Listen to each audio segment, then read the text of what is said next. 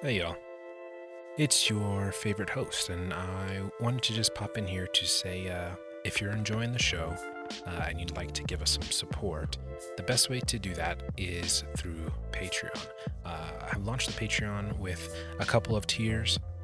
There's a $3 tier which gives you access to the Discord, and you come hang out with me and the other friends inside of that, and just kind of talk the show, talk a bunch of different nerd stuff. And then there is another tier, an $8 tier, where you can get early access to episodes ad-free. You will also get free access to all micro RPGs that I create in the future. Yeah, so again, thank you so much for listening to the show. If you'd like to give additional support, that's one way to do it. Another great way to do it is just, go on to whatever platform you're listening to and rate the podcast, subscribe, follow, leave a review if you can. Those things really help gain visibility for the show, and it is always greatly appreciated. Link is in the description. Thank you so much, and back to the episode.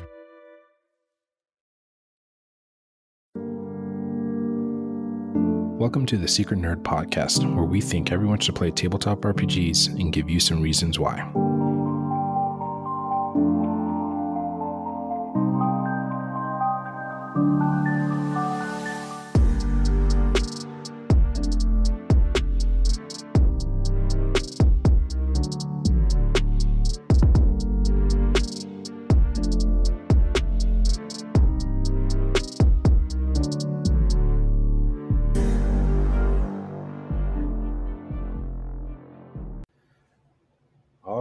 For today's episode, I have a very fantastic special guest.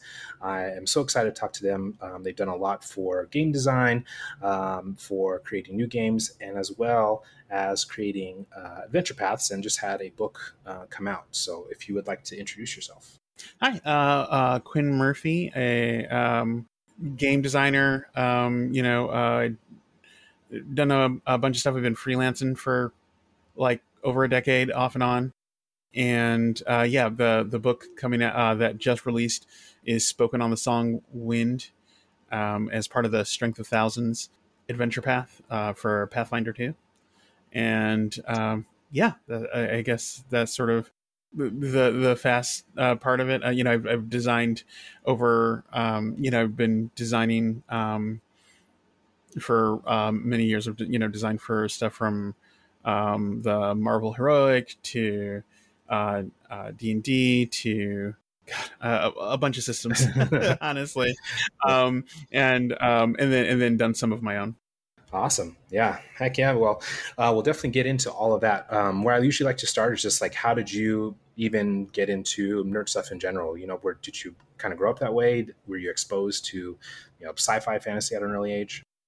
Yeah, I mean, my brother was like, it was almost like a hereditary thing. My brother was like really into to nerd shit for like his early like teens. So he was into D&D back in kind of like its early heydays, and back in the advanced D&D, and like I'd see him and his friends playing, and it sounded really interesting. But those books, like for anyone who has not seen the old D&D books, they were not kid friendly. I was like in first grade, and they were like, no, you can't even think about these books, right? Because they had like naked ladies in them, like gore, like all the stuff. They were highly unsanitary, so they just wouldn't let me look at them because I was too young in it. And that, of course, when you hide something like that, then you make it even more appealing for someone. But I bided my time, and then when I was about 11, like a few years later, my brother was out like discovering discovering the world, right? Drugs, girls, like social interactions and all of those things.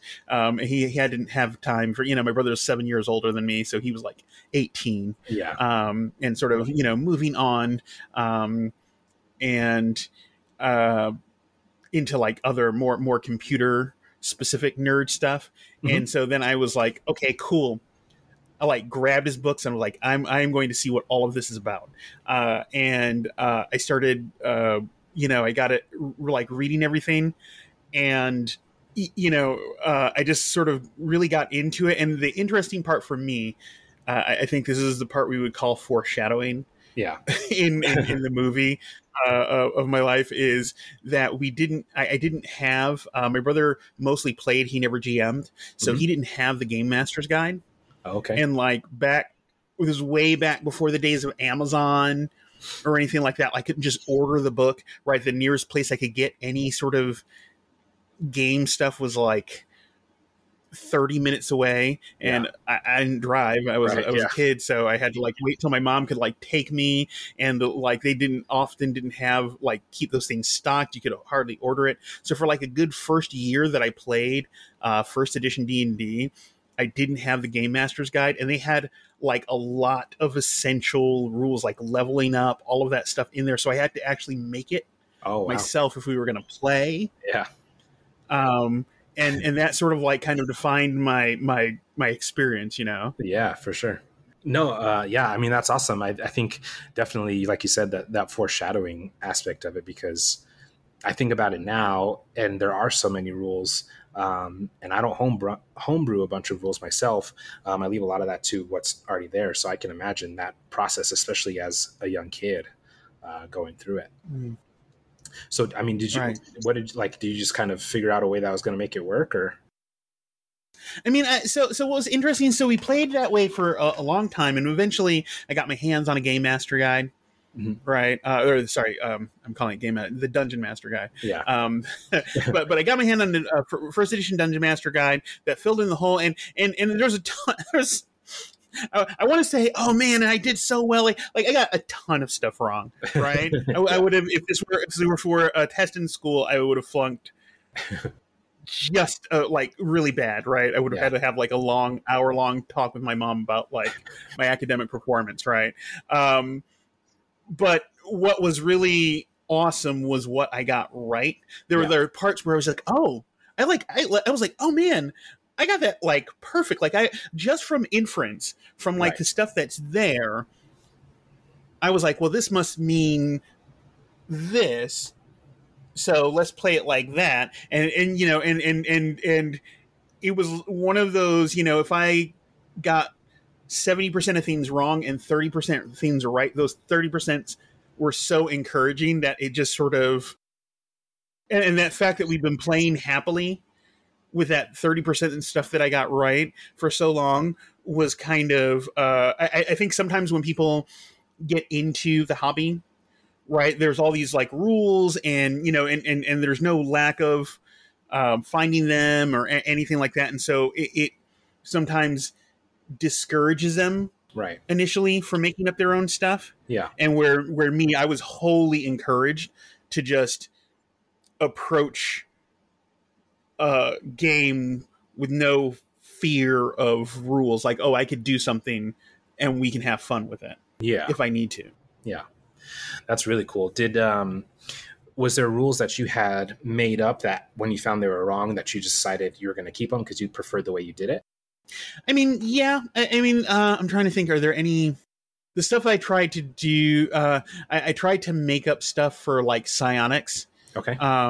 But like almost all of the pertinent rules for psionics are in the game, are in the Dungeon Master's Guide. Yeah.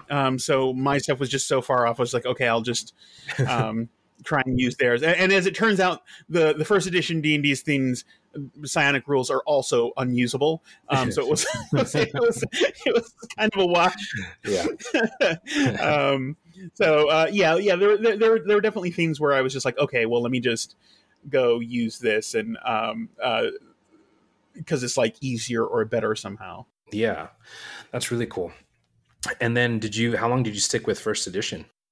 Till second edition came out. I played like a lot of my formative things were I played first edition advanced D&D. At one point we played a little bit of the like a chainmail and stuff. Then found some of the Red Book, Red Box, basic D&D, and we played all of that. And I will say that my favorite editions of D&D like my top two are actually fourth ed, and right under it is the basic D&D, like as represented by the rule cyclopedia. Okay. So, yeah, nobody could see it because this is a audio podcast, but I gave Quinn a look when he said fourth edition was his favorite, because you might be one of those very few people in the world that believes that. A lot of people really hate fourth edition. Yeah. What is it about it that you enjoyed? Because I think there's a lot of people that don't even give it a chance to be fair. Yeah, well, and it's weird too, because there's this whole like weird like 4E nostalgia kind of thing that I've seen online and stuff. It's very interesting, and sometimes I see it and I'm just like, where were y'all back then? But Yeah. Hindsight 2020, all of that. And I understand. A regrettable thing about fourth ed that I'll just lead with is WotC made a lot of decisions regarding its business partners and its community, which make it, depending on where you're at in those things, really, really difficult. Yeah.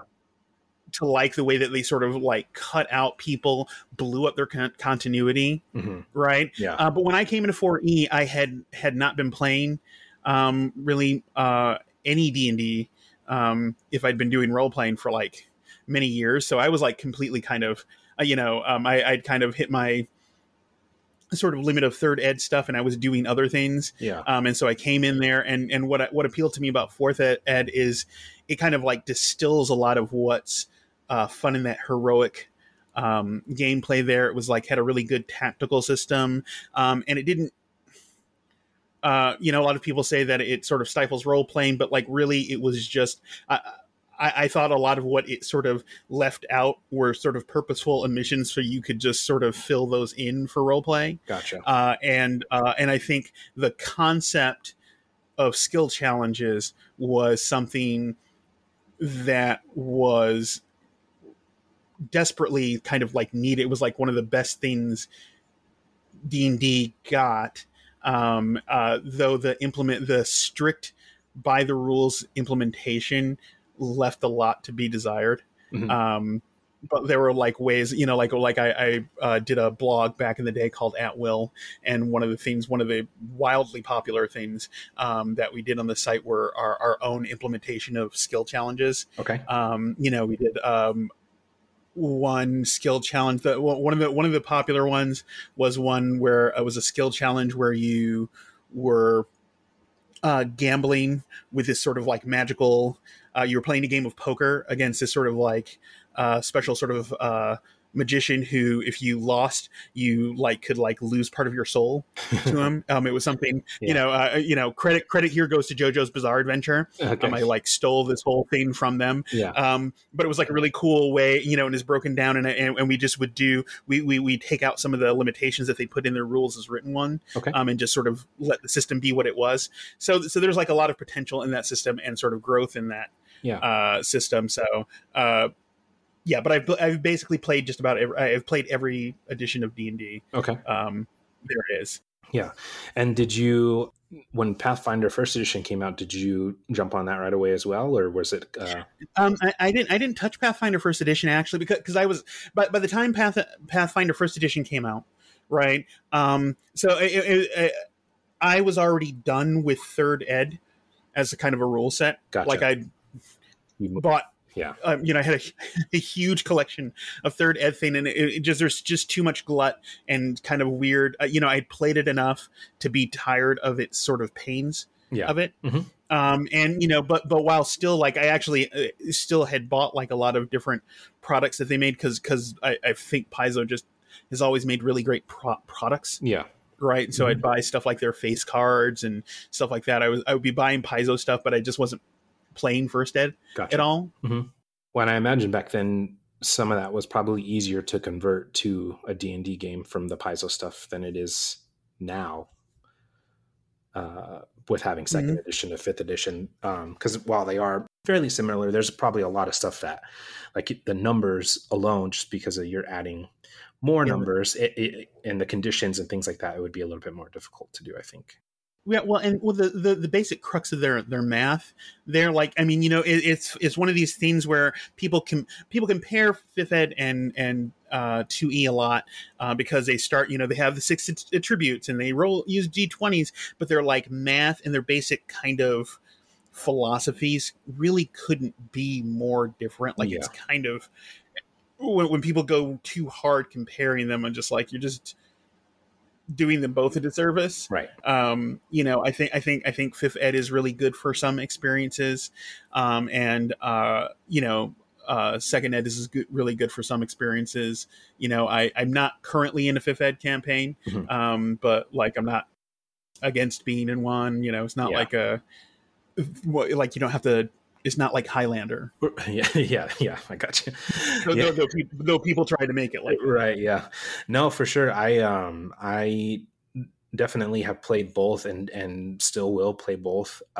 Because like you said, I think there are things that it's just easier. I think for so many people that are coming, especially into the community now, fifth edition is a lot of people's starting point.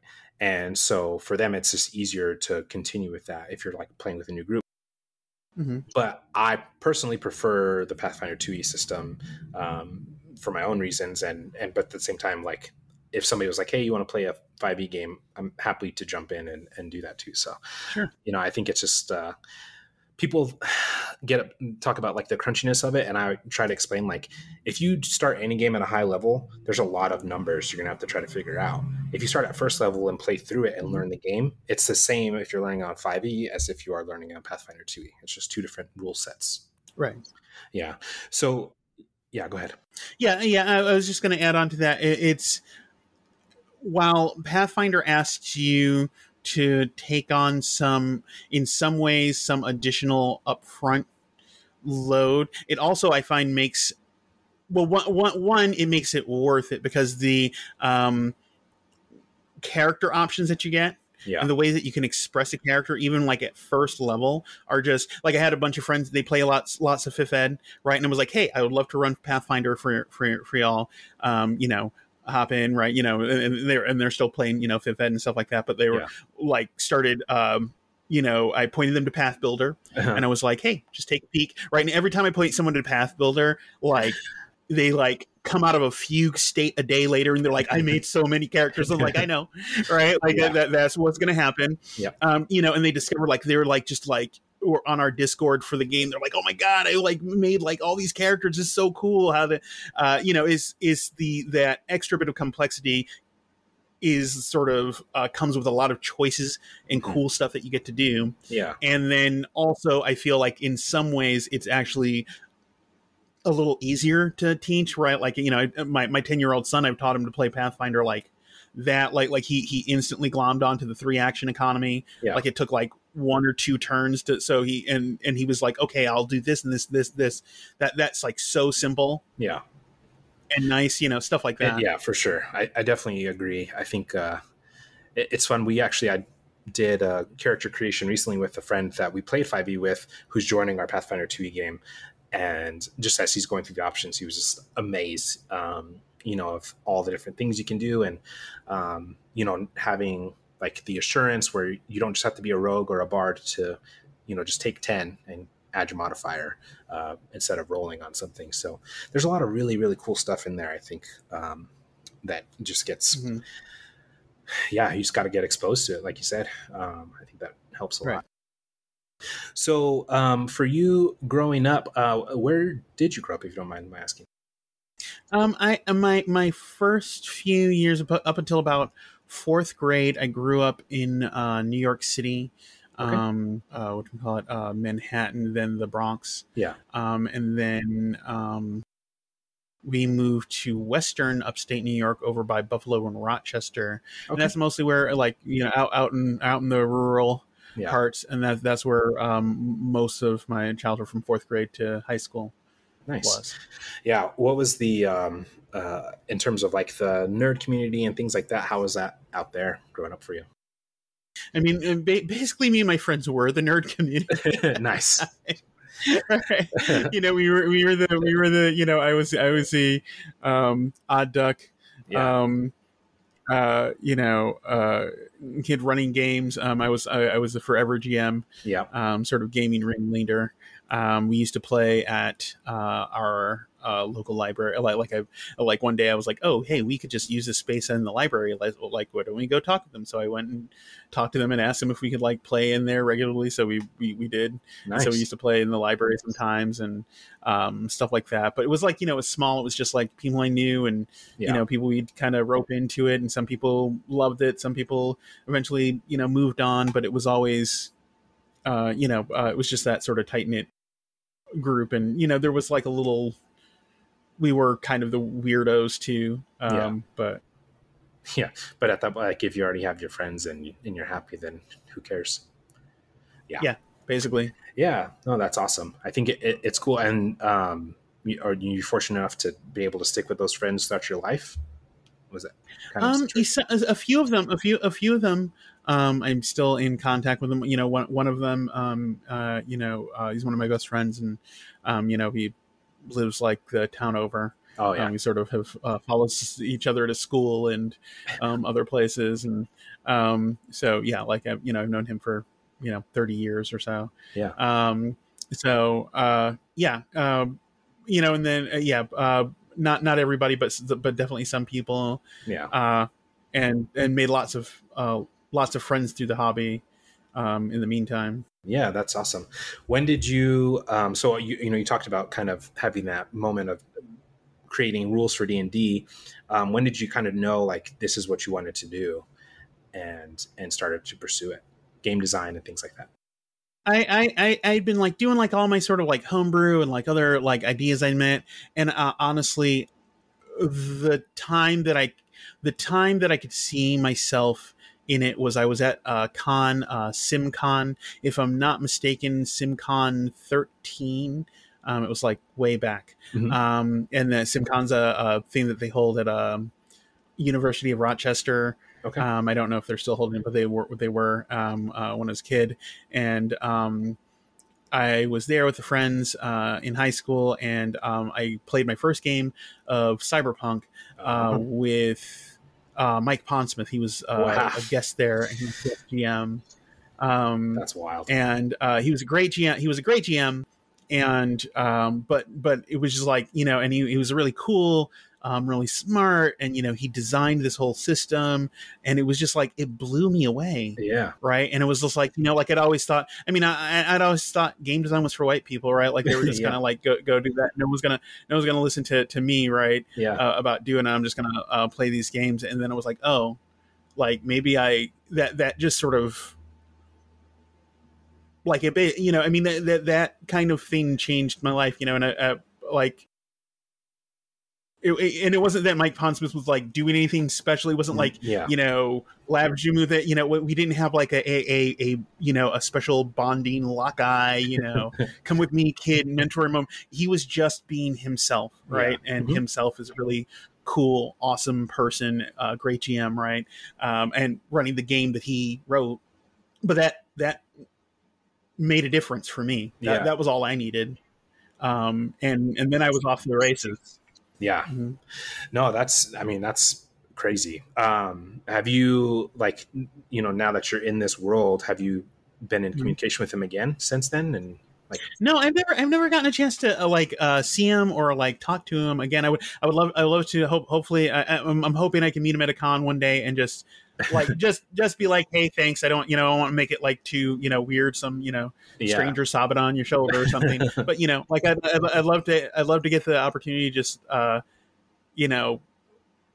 tell him sort of what his presence, just his presence in the hobby means to me personally. Yeah.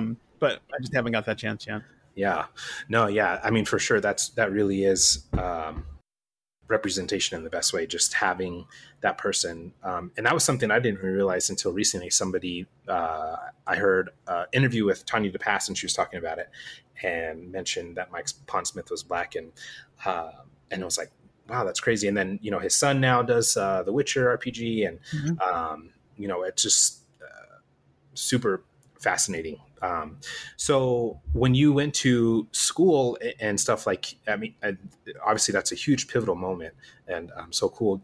Then after that, like, how did you start to get into it? Was it just stuff like work on your own and try to send it out, or did you try to apply for specific places, or? I mostly like kind of, I didn't really start getting into sort of game design as a thing for until like my like early 30s. Okay. So like I spent like a lot of time like I would design stuff, but an interesting thing is no one tells you when you do art there's very little instruction, and definitely very little for me at the time, as a sort of a Black creative, very little mentoring. Yeah, right. For sure. Available to like how to finish a project, how to like make something like happen, how to like kind of hit these goals, right? Like, and so I would like kind of start with an idea, and then I had like undiagnosed ADHD, right? All this kind of stuff. It took like a couple of decades of just sort of stopping and starting projects, and like learning how to like get things done. And then I started I got into a part where I started writing the blog, the 4E blog, at will. And that kind of one day started getting some traction, and people started like paying attention to it, and that led into me getting some freelance work, and then that's just when things started sort of snowballing for it. And then I started like actually getting work and getting published in things like the Lost City thing for Kobold Press, and a bunch of other stuff. But yeah, that's awesome. I think it's really cool just to kind of see, and I know like there's so many things that, like you said, we just don't really understand when we're younger, how to get into it, how to finish it, how to stick with it, not really having mentorship around it. And that's really such a big deal sometimes when, especially when you kind of just need a push in the right direction. But I'm glad, obviously, that it worked out for you. And that's really cool to see a lot of this stuff now. And, do you have like a favorite game you've worked on or designed? That's so I can definitely say Pathfinder 2 is like my favorite game that I am currently that I've designed for. I mean, I know I'm doing stuff for it now, but I really I've worked in all sorts of conditions and all sorts of folks. And there are lots of folks that I really, love working with and things like that. But I really love the community around, like, of freelancers and writers around the game. I've really loved working with the developers. Is the experience of doing the work has been like really incredible. Yeah. And it happens to be for a game that I really, really enjoy. Right. So, but I'd also, for a game I made, I really love this game I made, Community Radio. Okay. It's like kind of like part based on like Welcome to Night Vale, and also like the little touch of Northern exposure. You play sort of like, it's like a quirky little improv game that you can play like no prep, and just people like go and do some weird slice of life scene, and then there's a radio station that sort of describes what happened, but then also gives a decree from like a secret council, which is also played by people who are in the game. And so it's just a very zany, wild game. And it's super fun. And it like just, when I look at it, it feels like impossible. Mm-hmm. But it works really well. So I love it. That's awesome. Yeah. How long ago did you design that game? Or put it out, I guess, into the world? Maybe, did I design that 6-7 years ago? Something like that. Like 6-7 years ago I designed that. Yeah. That's very cool. Yeah. So with the Pathfinder stuff, Pathfinder 2, like we talked about, we both really enjoy it. Did you do any work at all on the Moenga Expanse book, the Lost Omens book? Obviously, you have the Adventure Path out now, but no, I didn't do any on the book. okay. I did have access to it when I was writing stuff. Like I needed stuff on Nantambu and some other details. Yeah. And then I did do right when Manga Expanse was getting ready to come out. I did do a flash fiction piece. Oh, nice. About old Mage Tembe stopping the splintering child, spawn of Rovogog, from ravaging Nantambu back in the day. That was really fun to write. Yeah. But yeah, nothing in the book proper. Awesome. Well, I mean, it's really cool though to be able to be a part of that. I got to see. I saw one like release. I think it was for Jabari Weathers. Did a flash fiction, and I read theirs. Yeah, that was really good. Yeah. So funny enough, you're the first Black person I've spoken to that has played Pathfinder 2e to the extent that you have and understands like the importance of the book. Like, what was it for you? What was your experience kind of seeing that this was going to be made and seeing what the finished product was? I mean, it was. I'll be honest. Ron is so it was so there are a couple like surprises, right? Like I started writing for Pathfinder, and I was sitting there. One of the awesomest things you can do for Paizo, because they're like an adventure company, is write an adventure, right? And I was like, okay, I had a couple year plan, right? I was gonna do some stuff. I started with a Pathfinder Society quest, and I was gonna get some stuff here, get some stuff there, and just like move my way up there, and then boom, like one day, like I'll see if I can I'll pitch in and go for an adventure path. And after I had turned in a thing a little while after I'd done a work for that ended up going into the Abomination Vaults, Ron sort of pitched, he's like, hey, we have this thing, how would you like to write an adventure path? And it was like, it was one of those things where I'm looking around the room like, is someone pranking me right now? Yeah. Like, is someone playing with my emotions? Right. Cause that's not nice. Yeah. And, but they weren't. And then, he explained to me sort of what it was going to be. And I was just beyond on board. Yeah.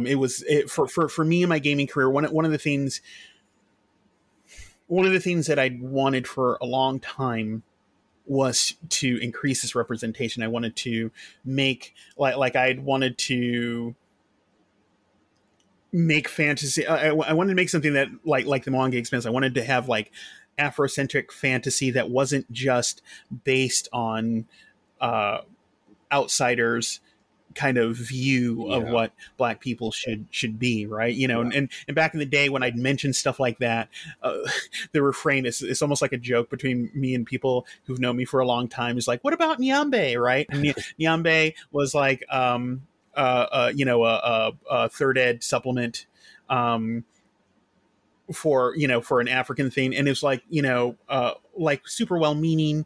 There's not like I'm not trying to get after intent, but it's really like you can sort of tell it's just a mapping of sort of Euro tropes to there. There's nothing sort of special or magical about it. It's just sort of like, let's just sort of take some African history and slap it on D&D, right? Yeah. And I was like, I wanted something that was sort of like more than the sum of the parts, and it's a theme that I'd worked on and tried to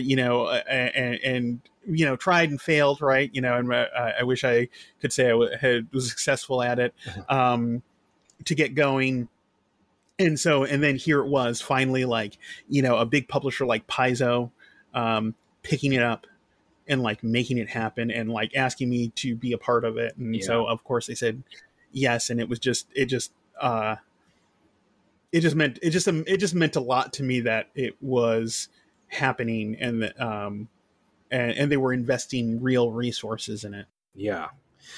I mean, I was really I was excited when I first got into Pathfinder just to learn that there was a place called the Manga Expanse, and that there was like like Black people in this fantasy game. But it was still kind of just like a place on the map, when I first really learned about it. And then, fast forward to, I'm like, okay, I'm running my own home campaign. doing in this space and trying to find like the resources for it. Like I wanted the Songo halflings to be involved, but there wasn't like there was like a paragraph of information about the Songo halfling, and I was like, okay, so I just started homebrewing some stuff about who they would be and based on the very little information I had.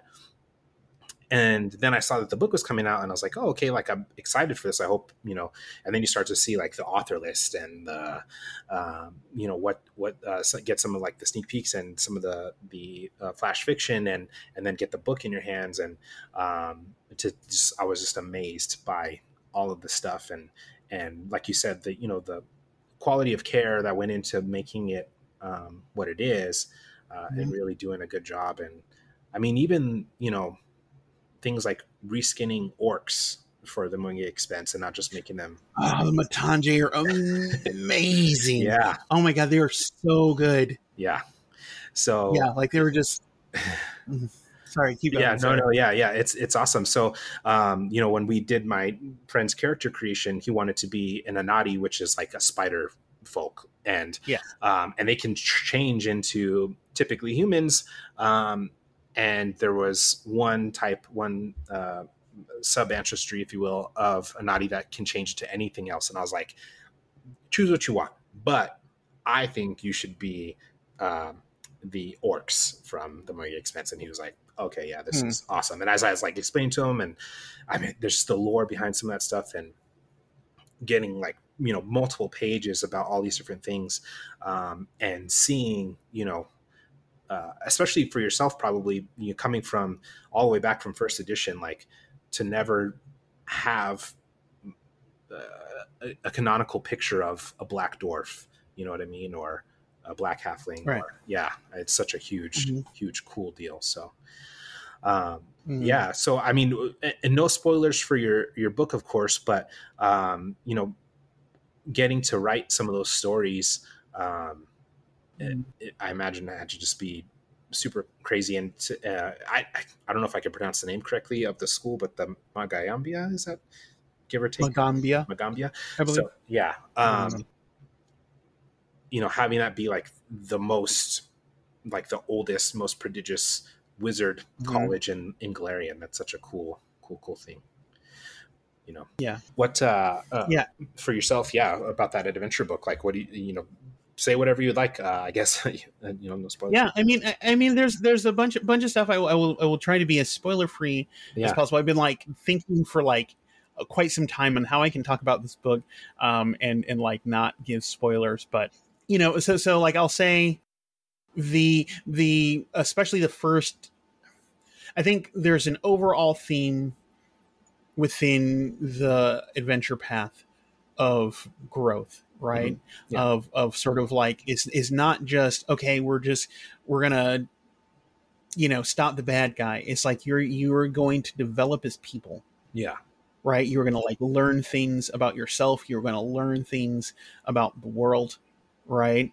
You're gonna learn some things you probably don't want to learn, right? And along the way, but you know, tough, right? This is life. And like in my book specifically, I feel like you have an opportunity because you're out and by the time you get to my book, you're like, you know, students on like a fast track to, you know, be sort of advanced students and beyond, right?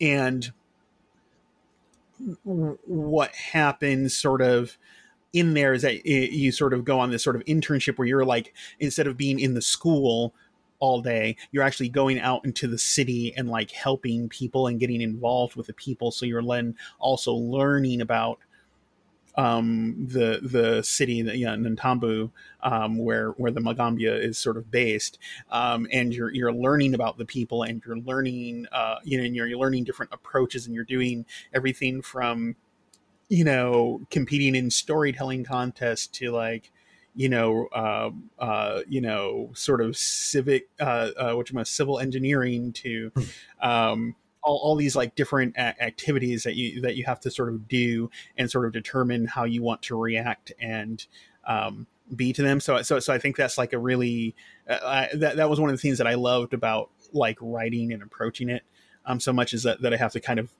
think about.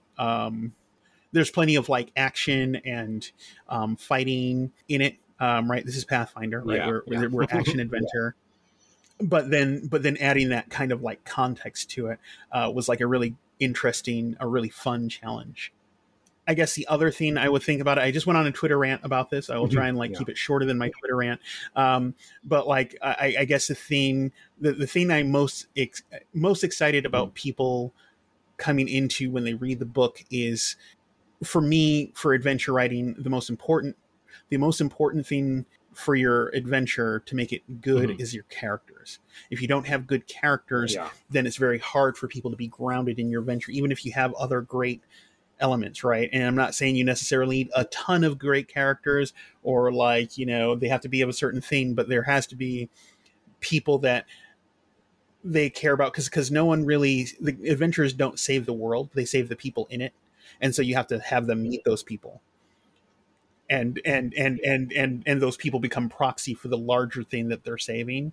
And I just feel like I found lots of ways to sort of characterize and bring in all these different like characters, from like very small minor characters to large major pivotal characters, that I hope is like evocative, that I hope that there will like, I think there are lots of people in the Magambia, in Nantambu, that GMs and players will like love, right? Or love to hate, right? That's fine. You know, and that's the other thing is that they don't have to love the characters. They just have to be interested. They have to be engaged with them. Right. And I think there are a lot of those in the book. And so I think that will be, you know, I think it's a great follow up to Kindled Magic. Just sort of expanding the horizons there, from just the school based view to sort of the wider people based view. That's really awesome. I think, you know, because speaking of Twitter, I kind of started you and another gentleman, Nick Butler, on a conversation about just game design. It was kind of like throwing out a question about Dragon Ball Z and you know, how do you power scale, and you guys kind of went off, and it was really awesome just to see. Like, it was much more than I ever expected, to be sure. But you know, you talked about the stakes and having stakes, and so I am curious, you know, as a creative person in general, for you, you know, how long did it get for you to get to the point where you understood like stakes and creating the characters, and was it something that was natural as a storyteller, or was it something you developed, you think? It's interesting. Yeah, that's a really good question. I think there's two elements to it, right? There is there's understanding sort of stakes in a dramatic and narrative sense, right? And that is a thing that I feel I've always been like writing stories and telling stories, and like at this point, it's like I couldn't tell when that became kind of a reflexive thing that like I understood, like I can be for the wrong person a very annoying person to watch movies with. Thank the heavens my partner enjoys it, but you know, like I'm really good at knowing what's going to happen next, and sort of like really good at going like, oh, then this, you know, like I'd be like, oh, then that they're going to do this and this and then that, right? I'm like a walking kind of spoiler stuff, because if the story is well written, they will follow this sort of logic of narrative stakes, right? They will put this up at stake, and then this will be the end result of kind of where it goes through. There's just a logic to it. But then for game design, there is a thing, and I feel like I've only fairly recently, in the last few years, sort of gotten what I feel is a knack for it. It's really tricky, at least for me. It's been tricky. Is setting is understanding stakes, but setting gameplay up to represent those things well, right? In a story that you wrote and you control, well, you can obviously go, well, this is here and you're there, and you know, this is what's going to happen from it. But in a game that people will play, you actually have to use your understanding of the system and the dice to create the opportunity for that. and you're sort of using dice and math to create that feeling of stakes, but you don't have control over it. You can't control the people in that moment, and so you have to think of it. You have to sort of think of the space around the stakes a lot more. Yeah, that's really cool. Yeah, I think it's tough. Even in my own games, I'm a fairly new GM, but trying to find those things that the players are going to grab onto. It does take time to develop and really master that skill to know. Because to me, sometimes I'm like, oh, like this wasn't a tough battle, and they're like, we almost died. Like, like, yeah, but you didn't die. Like, you weren't unconscious.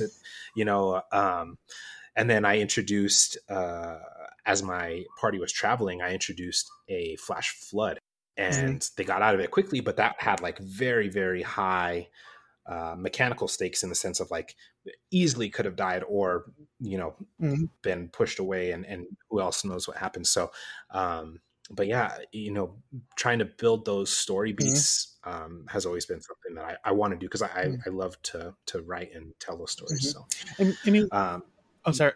You can go. Sorry. I was just going to say, I was just going to ask you about, writing in general, as if that was something that you were interested in. Yeah. I mean, I have been wanting to, when I was young, I wanted to be a writer.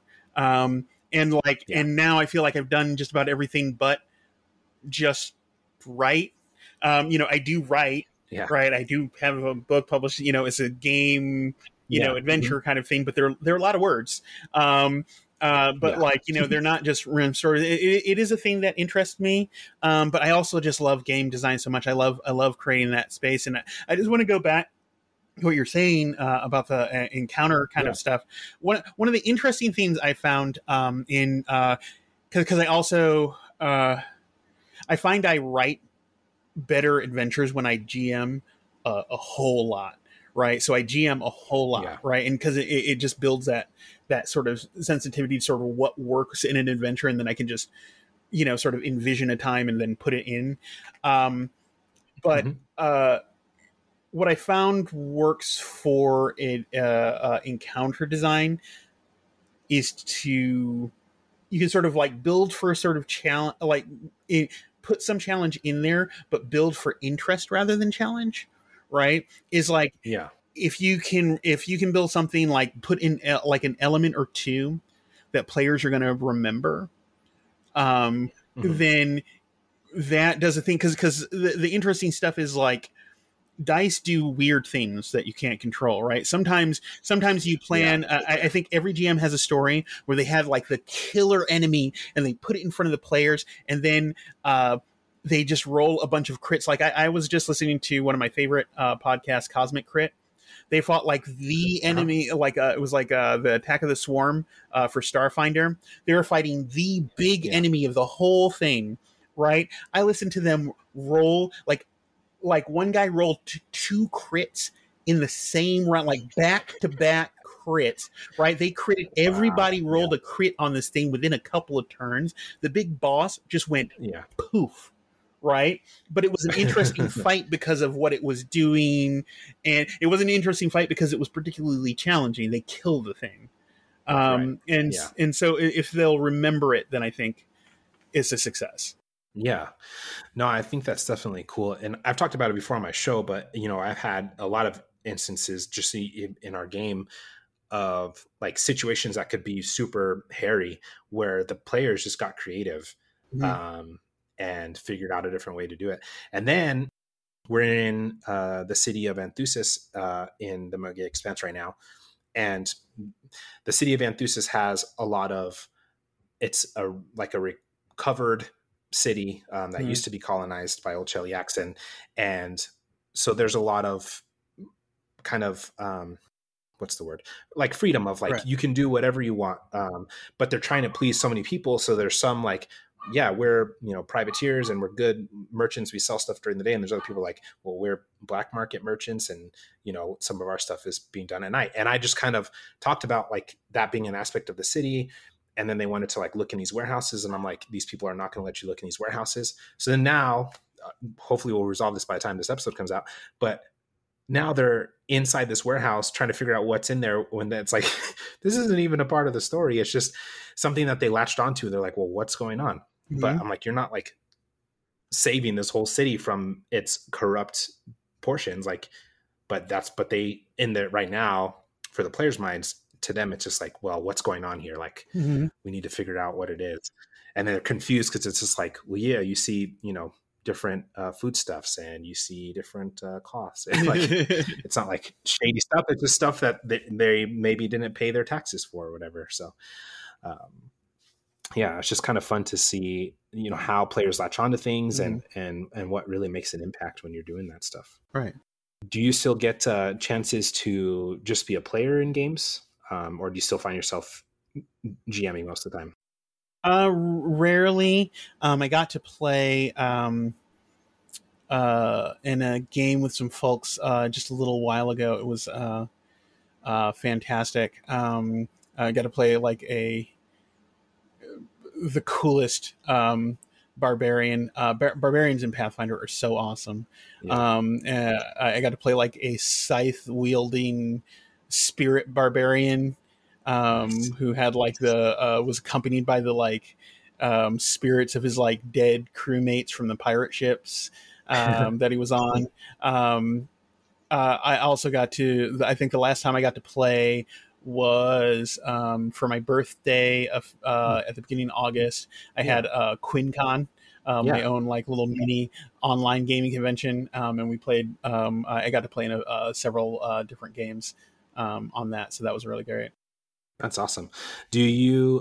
Because it sounds like you really enjoy GMing. Do you feel like you have a preference to either one, like playing or? I mean, I really prefer GMing when it comes down to it. I just it's just like a really I like taking people's like ideas and stuff that they're doing and like finding ways to like highlight them and bring them to the fore and kind of, oh, you have this character who does this, like like here's a place where it can shine, and just sort of making this sort of platform where we can all do really cool stuff. So yeah, I really enjoy that. Yeah, I think that's definitely a lot of fun. So that being said, do you feel like you create NPCs the same way, like in terms of how you get inspired by it or the ideas around it when you're creating your characters? Yeah, I mean, so when it's an interesting thing. Like my prep process has evolved a lot.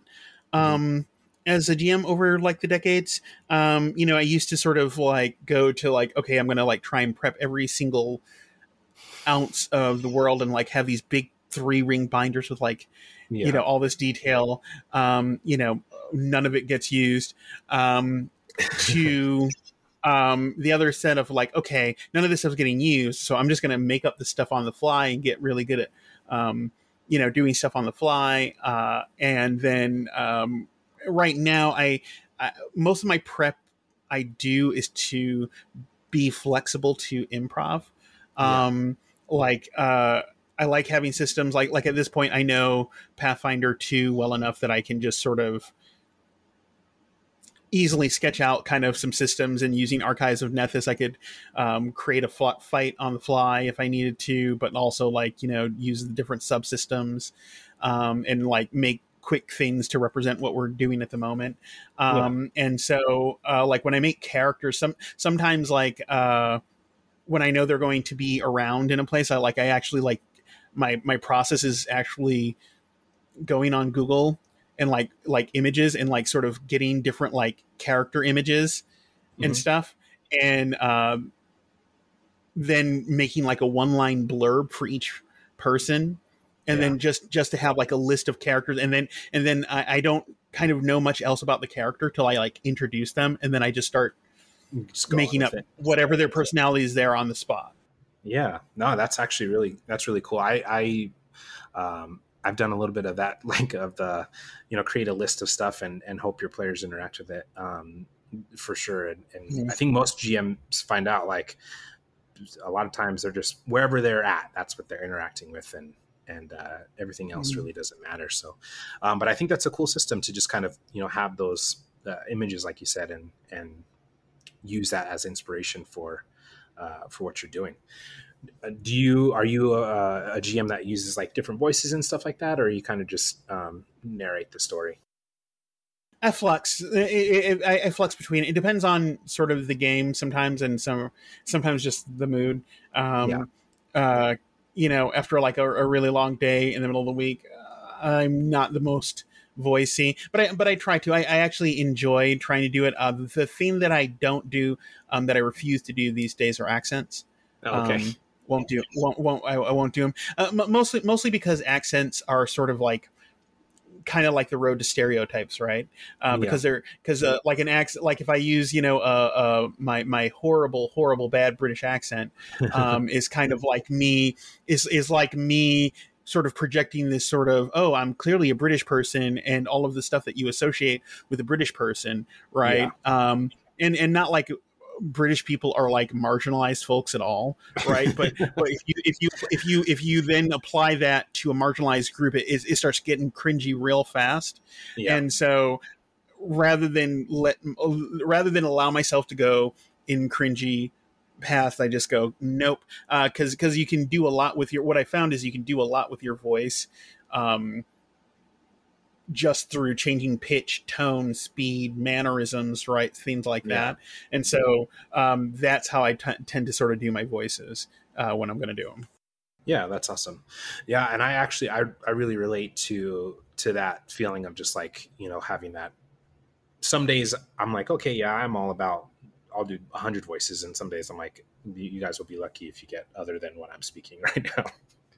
Because the world is a little exhausting sometimes, so I completely understand.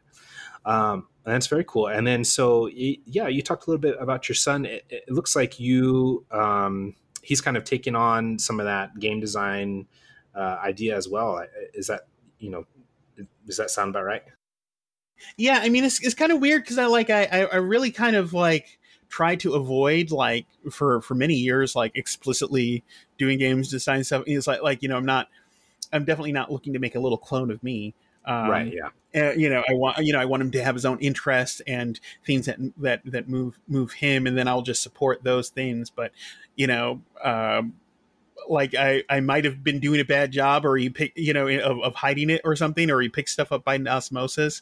But he likes doing it. I hear him talking about game stuff with his friends, and he's super smart about it, and it's really fun. And like most recently last weekend, we made a Splatoon based RPG. He plays a lot of Splatoon. And so we made a Splatoon based role playing game called Splatitude, and he played it with all his friends and stuff like that, and it was fun. Yeah. Oh, you actually just reminded me.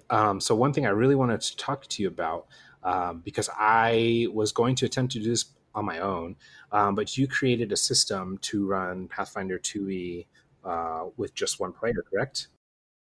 Yeah, I still need to write that up. I actually had stuff written up, and then I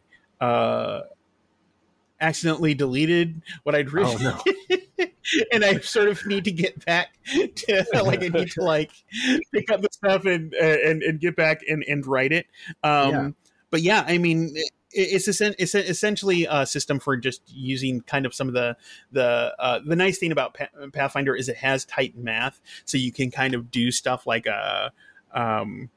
one of the first things I do for it when I was playing with Johnny is I would just when you're in Paragon mode is kind of like an overlay over your character. So like is meant so you can sort of have a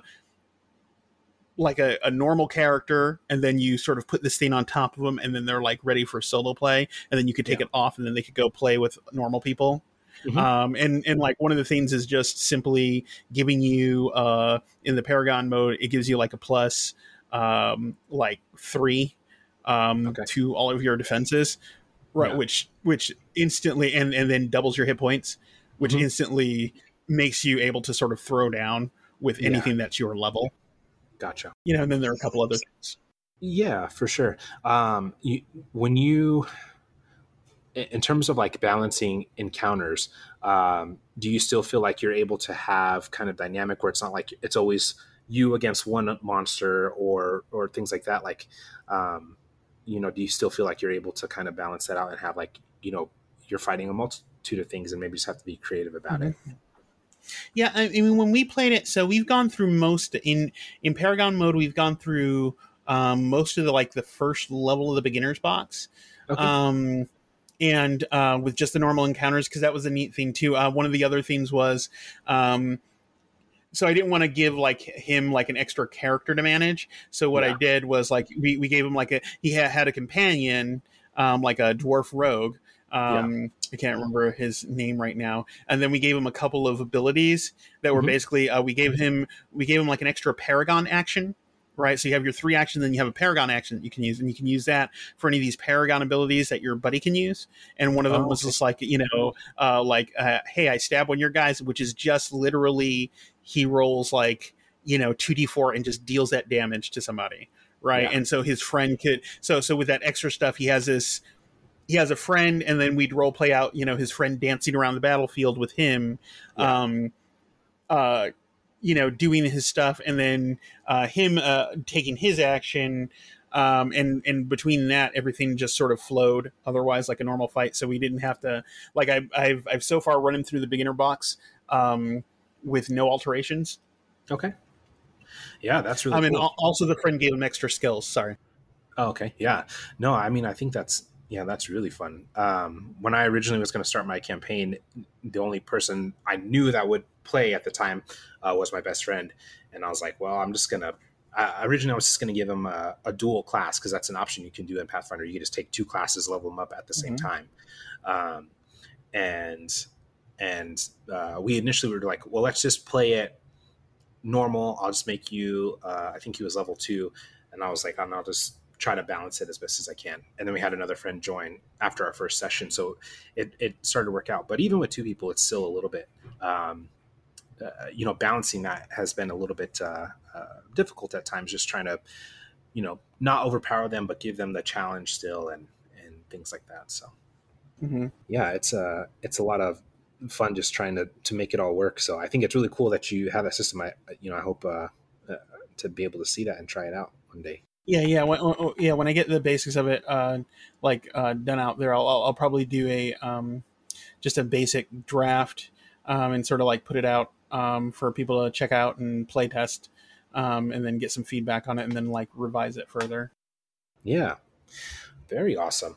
Well, cool. I don't want to take up too much of your time. I really appreciate you coming on and doing this. This has been a lot of fun.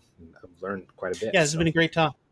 Yeah, and I think I definitely have thought about game design myself, and I think that there's a lot of people out there in the TTRPG world that want to try it but maybe are afraid to. So hopefully this will inspire some folks to give it a shot, and you can be the Mike Pondsmith for a bunch of us out there. No, I don't know if I'll go that far, but I mean, I will say that every GM is a game designer, Yeah. flat out. You are a game designer, right? You are because to put the things that you're doing by taking even the game elements and putting them together for your people that you run with, that's game design, Yeah. right?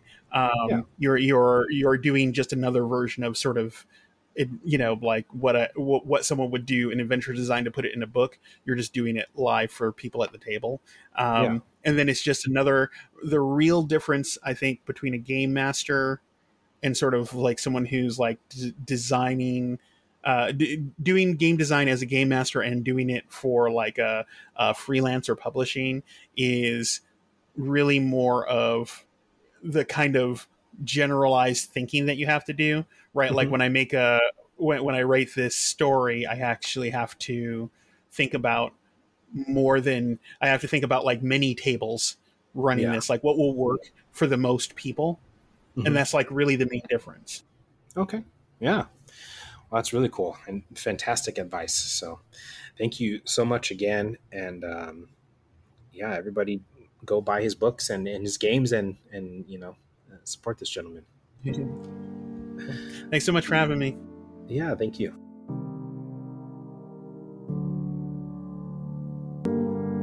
Thank you so much for listening. I hope you enjoyed the show. If you would like to reach out to us, check out the many options on the Anchor app or anchor.fm on your browser. You can also reach us at secretnerdpodcast@gmail.com. Make sure to subscribe to the show, and if you like, leave a review to help us grow this thing.